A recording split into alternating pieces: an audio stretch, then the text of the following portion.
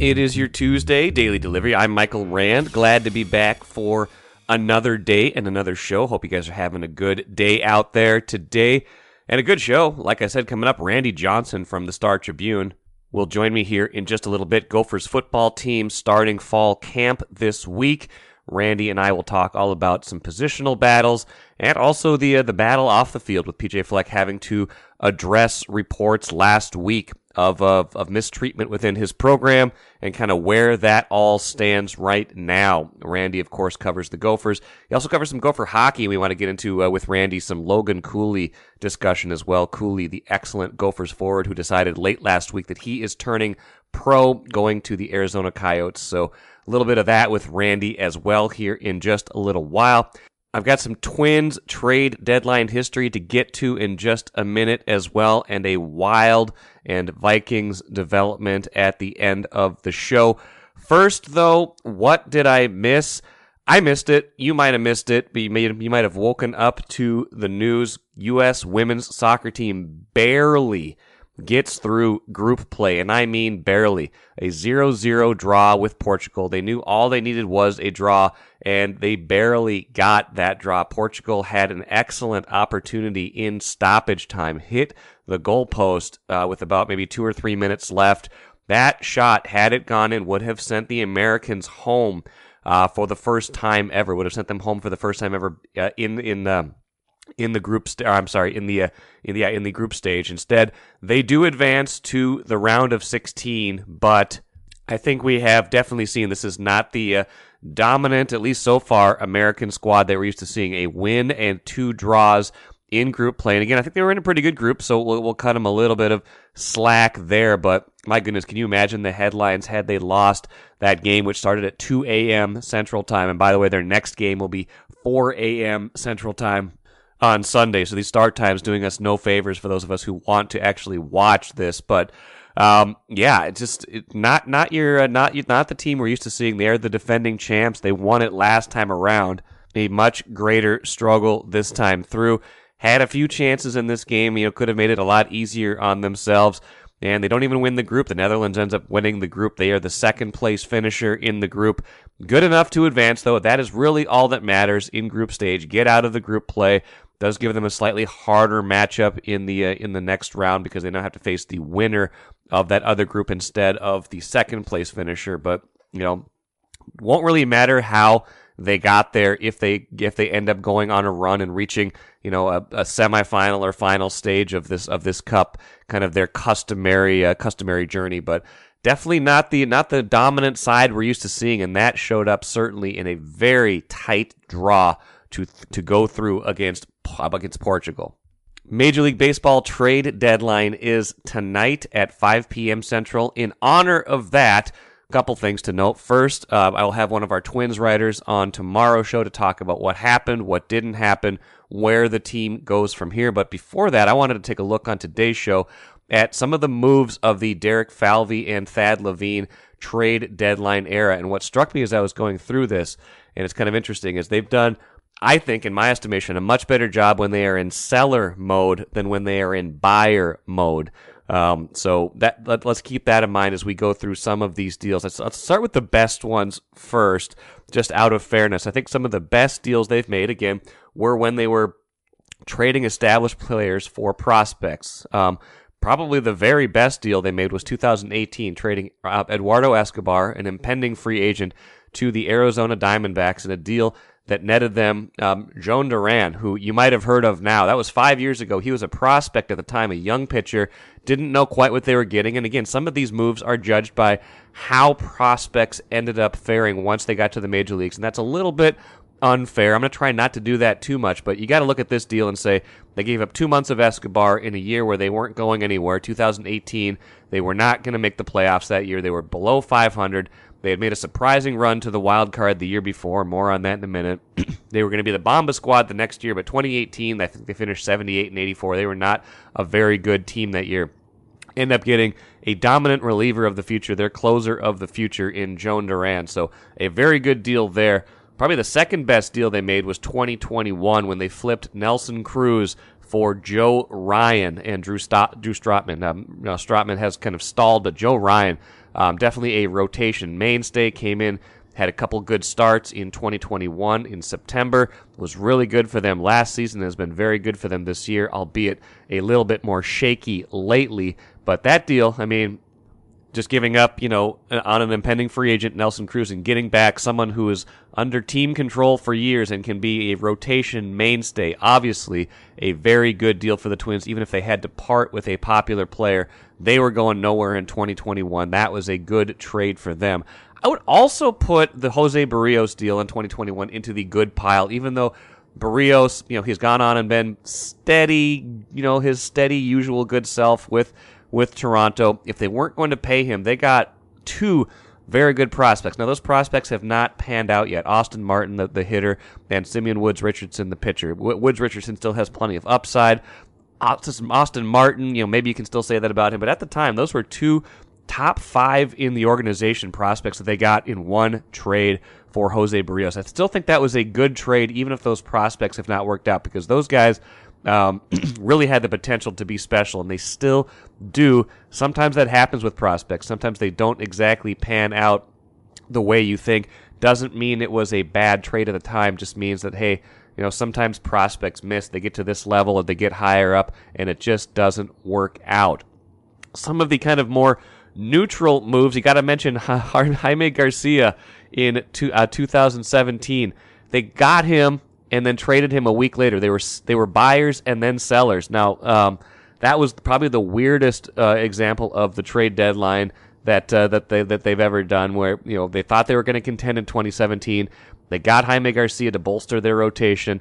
A week later, they'd gone on a losing streak. They traded away Jaime Garcia, and then they ended up being the wild card anyway, even after trading away Brian Dozier and Brandon Kinsler, their closer that year. I'm sorry, Dozier was 2018, but Brandon Kinsler that year. They just did not really have a great plan that year, it seemed like, for what they were going to do. And it ended up working out, I guess, although by the time they got to the wild card game, they probably could have used all the pitching they had. Brandon Kinsler would have been useful against the Yankees because, if memory serves, they took a 3-0 lead in that game. Irvin Santana could not hold on to it, and all heck broke loose. They did not end up having a good experience against the Yankees, as is par for the course. Maybe could have used Jaime Garcia, who they did trade to the Yankees, and certainly could have used Brandon Kinsler in that game, although I don't know, if we're being honest, if that really would have made a difference in that single game against the Yankees. But a strange deal that year. Other examples of them being sellers, like I said, the Dozier trade was 2018. They got Devin Smeltzer and Luke Raley from the Dodgers. Luke Raley's having a really good year, by the way, right now for Tampa Bay. Hadn't done much until this year, so I don't know if we can really say that's a great trade or a bad trade. Other times when they were sellers, that's kind of it for being sellers in terms of the notable trades, except for the aforementioned Brandon Kinsler trade. My good friend Chicken Fingers 69 of Sportive podcast fame will never let that one go. Traded him for Tyler Watson and $500,000 in international bonus pool money. That did not work out great. Tyler Watson never really got anywhere, did not get traction in the big leagues, but then Kinsler was an all-star that year, so maybe they could have gotten a little bit more for him that year. Now, on the flip side, when they've been buyers, and that largely refers to 2017, kind of when they got Garcia, but mostly 2019 and 2022. 2020 they won the division, but that was the COVID year. They did not make any deadline deals that year. When they have been buyers, as they appear to be this year, I mean, they could be buyers and sellers if they do anything today, but when they've been buyers, the deals have not tended to work out in their favor. 2019, they acquired Sam Dyson from the Giants for 3 prospects. I don't think the prospects have done much, but Dyson was a disaster. He had arm trouble right off the bat, barely pitched for the Twins, was in off-field trouble, just not a move that really helped them at all. They got Sergio Romo at the deadline that year as well. Romo was useful. I think my biggest gripe about 2019 in retrospect is that's all they did. They definitely needed bullpen help, but that was a team that really could have used more help, a bigger swing.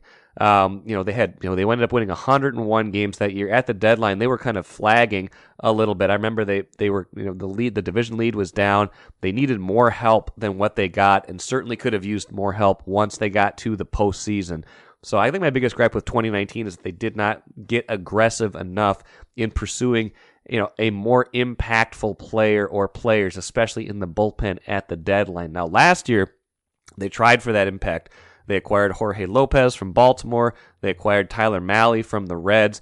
Both of those deals ended up being not so great. The Tyler Mahle deal especially. I mean, you understood it. In retrospect, you get what they were trying to do. Tyler Mahle would have had about a year and a half of team control at the time they acquired him, but ends up, getting shut down due to injury after just a few starts last year. Same thing this year. He barely pitched for the Twins. Don't imagine he's going to be on the roster beyond this season because he's a free agent. And the two prospects they gave up, Spencer Steer has had a very good year for the Reds this year. His OPS over 800, 15 home runs, a middle infielder, right-handed hitter with pop. That would play very well in the Twins lineup. That's exactly what they need right now, exactly what they're probably trying to get at this year's trade deadline is a Spencer Steer type, the kind of guy they gave up last year in pursuit of more pitching, which they have more of now.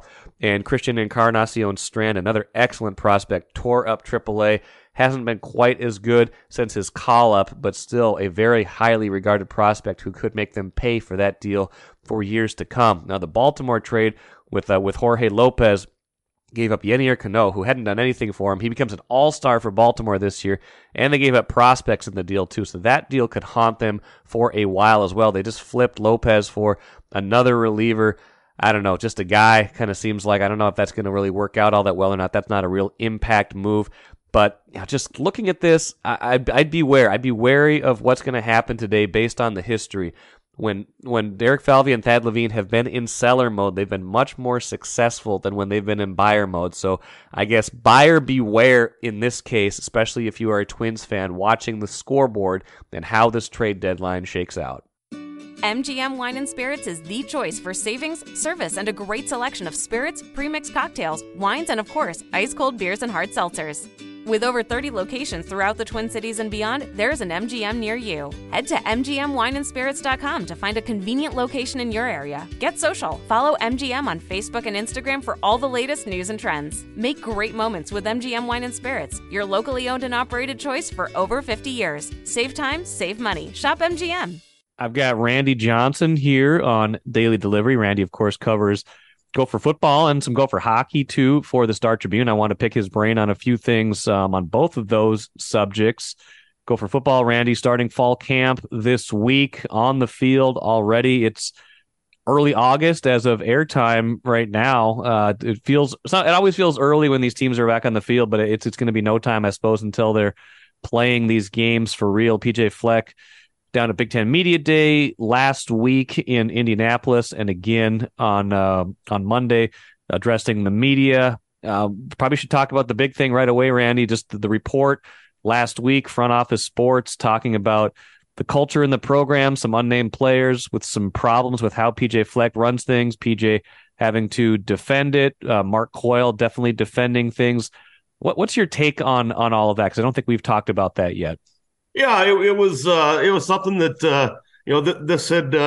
this situation had been out there in the past. This reporter did some other sourcing on it, I guess, and he has 6 or 7, I believe he said in his radio interview, unnamed source and alleging different unnamed former players. Sure. He didn't name them, alleging the bad culture and stuff like that in the program. None of them were on the record. So you basically right. You have to, when you see unnamed sources, your decision is how much do you trust the reporter. I guess that's the way I look at it. PJ was he was prepared to defend himself in his program in Indianapolis there. He was pretty vehement in his denials and his defense of his program. And some of it, I read the story obviously, and some of it kind of reads like, yeah, we kind of know this about the program, right? Like it's run in a certain way. Like I don't think the the idea, I think cult-like probably takes it a step too far, but, a lot of the slogans, a lot of the kind of stuff within the program does strike you as, he runs his program a certain way, and some people might not like that. Yeah, it's a situation where PJ always says, "I'm not for everybody." Yes, it's gonna be something where they're ingrained. He ingrains his players into his approach, both on and off the field. They have to do a lot of community work, and maybe that doesn't sit well with some people. I don't know. It's the slogans can. Some fans they're always ripping on the row of the boat. Basically. Right. They don't like that culture. So certain ones. I mean, not everyone. I mean, some people are fine with it. It's just a situation where, not everybody likes a certain coach, and if things didn't go well, it'll happen where players will talk sometimes if given a chance. A lot of it is it's kind of built in the college football. You look at the size of the roster. You have 120 some people, 85 scholarship guys, and not everybody gets to play. So it's almost built in where there's going to be some disgruntled people, and sometimes they'll let their disappointment be known. Yeah, no, I think that's a good way to look at it. He had to address it obviously at Big Ten Media Day. Coaches hate the dreaded distraction idea. How do you think this lands as far as having this be at least a storyline initially as they open camp? I'm sure. Yeah, obviously they didn't like to see that. The players were pretty vehement in their defense of the program, and a little annoyed by the questions in Indianapolis. There, it was they were I guess they wanted to focus on football, and they thought this was pretty frivolous. And, there were some choice words here and there peppered in too. Yeah, I'm sure that's not exactly what they want to be talking about. I'm sure the focus was more football when PJ addressed the media on Monday. I listened to some of that. What was your takeaways from some of that piece of it before we circle back on some Big Ten Media Day stuff? Monday was basically they're getting ready. They're back on the field now. Training camp has started. Now their big thing is kind of the theme for the season is poise. They want to develop a poise team. They've got a lot of high end positions that they have to replace. You had an All-American running back in Mohamed Ibrahim, an All-American center in John Michael Schmitz. You had a quarterback who had played forever in Tanner Morgan, and then two drafted NFL defensive backs. So it's there's some holes to fill, and they need to develop. How did as we think about as poise, is that a word or is that an acronym? Or do we have an acronym for poise? Well, we have poise that will go into poison, and so throughout the spring and summer, if you're not poised, it will become poison basically. So PJ was hammering that thought home by having the band Poison played quite often in the football facility and in the weight room and everything, and to the point where the players say, "Hey, okay, we get it. Maybe a little bit less Poison music in here." That's funny.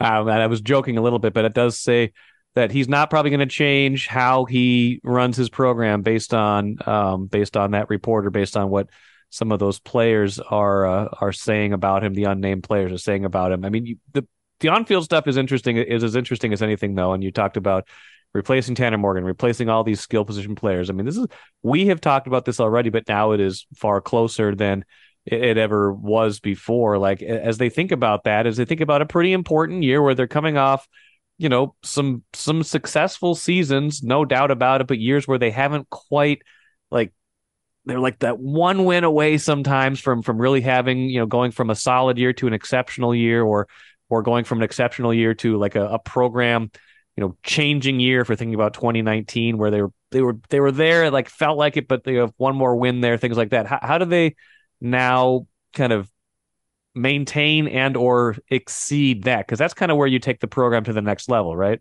Yep. Yeah. And basically what he talks about a lot too is cultural sustainability. Okay.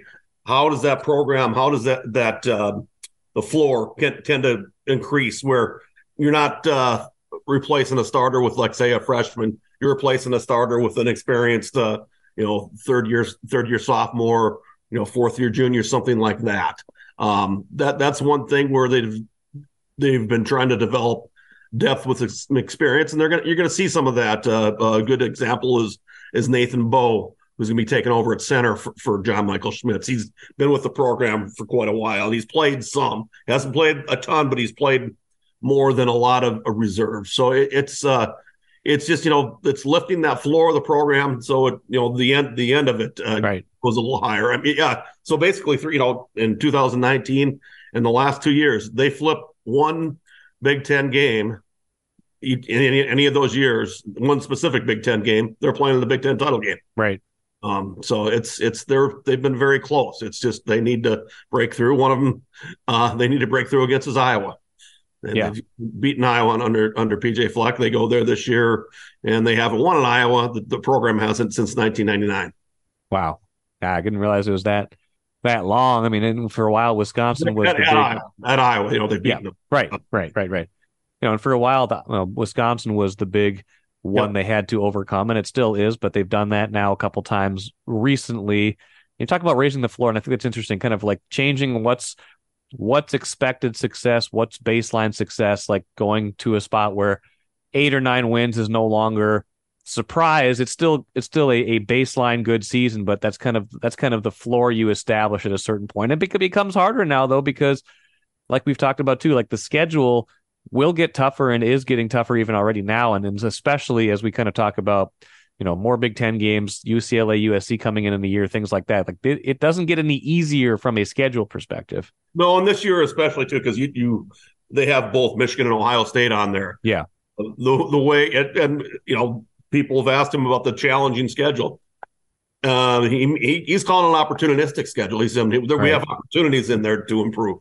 So that's he's taking it on his players, like not to don't shy away from the challenge. Yeah, and I'm sure the Minnesota and the Fleck stuff was brought up a lot at Big Ten Media Day, but I have to imagine the Northwestern stuff dominated a lot of that. In addition to Harbaugh, he was talking about the suspension in Michigan, like a lot of off-field stuff that was percolating, I'm sure, as those days were going on. Yeah, that's the way it's been going lately with Big Ten Media Days. So I remember covering it one year in Chicago, and the big story was Urban Meyer, his defense of an assistant coach who had gotten into domestic abuse trouble. Then 2 years ago, it was Oklahoma and Texas leaving the SEC, so people were acting that. Last year it was USC and UCLA coming into the Big Ten, so that was the big story there. So it seems like every summer it's not all about football, and more often than not, it's more about off the field stuff. Yeah, no doubt. Well, I mean, camp is always interesting. I mean, if you had to pick any positional battles, things you're looking for in camp as early storylines, I mean, fans get a first chance to see the Gophers on the field, I believe Saturday, the open practice. Like, what are we looking at in terms of, not just like players to watch, but like competition where really there's things that are unsettled and will be settled in the next few weeks? Yeah, some of the things I'm looking at, and Saturday, 7 p.m., Huntington Big Stadium, their first open practice. They have another one on August 15th. I believe that's a Tuesday. It's a 3:30 at the Athletes Village. But yeah, so Saturday, I'm looking at running back. Some big shoes to fill in Mohamed Ibrahim. Transfer Sean Tyler from Western Michigan, a very good all-purpose back. He obviously will be getting a good chunk of the carries, but I'm not sure he's the workhorse that Mo was. So then you probably get a good look at Zach Evans, redshirt freshman from last year. And even true freshman Darius Taylor, kid out of Michigan, who he had several 400-yard rushing games last year. He's pretty legit player, it looks like. So those guys, I'm interested to see what happens there. Offensive line, they have to fill some holes there. That'll be interesting. A linebacker spot and a cornerbacker spot. We'll see what happens there. Those are the ones I'll be looking most at. They need to generate a better pass rush this year. So we'll see how players like Ja Joyner and Danny Strigo, how they develop. There's some places. There'll be some interesting battles. Wide receivers, another one. They've revamped that room and brought in a couple transfers who should be able to make an immediate impact. Elijah Spencer, Corey Crooms. So there's a lot of newcomers to watch. Is quarterback settled with Ethan Kaliakmanis, or is that still? Is there any wiggle room there? Or are we saying that's the starter right now? Well, I would say it's penciled in and okay. and pretty good, a firm pencil. It's not number 2 pencil. Yeah. Yeah. So it's I mean, the one thing, Cole Kramer did play pretty well in the spring game, and it's not like he had a very good spring practice. So I wouldn't necessarily say he won't get any playing time. Okay. Well, should be fun to watch that. Final thing before I let you go, Randy. Logan Cooley left the Gophers. We found that out last week in the midst of all this other news, and he had maybe been a little bit of a surprise that he was staying after that really good freshman season, high draft pick of Arizona. Ends up now, though, leaving, going pro. Where did that register for you in terms of surprise, not surprise, and just the decision that he ended up making to leave after initially staying, and a few months later changing that decision? Yeah, I would say I was probably more surprised that when he announced he was staying. Yeah, I think that's fair. I thought he would be going. Now, then he announced he's staying. So okay, maybe this is going to come through. I always thought there was a risk that he would go. Once he got to the Coyotes development camp, it seemed like things started to tilt the other way a bit. He had an interview where he said, "Well, I'm still going. I'm still going, but it's not completely settled now." Or yeah, he left the door open a crack, and then and I'm sure the fact that the money he's getting help open that door quite a bit more. He can make up to 3.5 in incentives if he hits certain numbers. So there's some decent money to be made there, more than he can make in NIL here. I'm sure. Yeah, I would think so. And I just think he felt he was ready. One of the telling things was when he pulled out of the U.S. World Juniors development camp this summer. So, and he played for the World Junior team last year and could have played again this year, but he pulled out of that camp. So that kind of like, okay, there's a bit of a sign here that right, maybe he's not going to be back in college. Yeah. Well, Gophers still have a lot of talent, but you kind of take that bonus, like, oh wow, Cooley's coming back, and then take that out of the equation. Where do you think that leaves them? Big Ten and overall competitive wise. Still one of the better teams in the country. They do have a lot of talent. Bob Mosko's recruited very, very well recently, especially, and they're not. They probably won't. They might not be the favorite to win it all. I think they would have been the favorite to win it all going into the season with Logan Cooley. Maybe not the favorite, but I'd still say in the mix. I think they have a very strong chance to get to the Frozen Four at the X this spring. I was going to say, let's not forget that is at the X this year, and that has served them well in past years, especially 2002. So we'll see how that works out for him. Randy Johnson, appreciate it as always. Follow Randy's coverage. Go for football camp and obviously any hockey news that comes along between now and start of the season and certainly in the season. Randy, take care, and we'll talk to you soon. Sounds good, Mike. Appreciate it. See you. Good stuff from Randy Johnson. Always appreciate catching up on Gopher football. The season will be here before we know it. It's August now. That reminds me, I've got a trip coming up to North Carolina. I'm going there to see the Gophers play North Carolina in a little over a month. I have a really good friend out there who we're going to go watch the game with, bringing a few friends from here as well. So that should be a lot of fun. Haven't seen a Gophers road game in a very long time, so looking forward to that trip and probably do some podcasting around it. We'll see. It should be an event out there in the middle of September when they play at North Carolina. Let us finish with the cooler. A couple things. Danielle Hunter says he wants to be a Viking forever. I don't see that working out necessarily, but good for him. They got that resolved. and that he's back and back in practicing and things like that. So that has to make the Vikings, that has to make Brian Flores in particular feeling good about having him back in the fold, having him back on the field, and having him at least for 2023. And the Wild re-signed Filip Gustafsson. That was not surprising, but it did take a little while. Ultimately, a 3-year deal worth a little over $11 million total.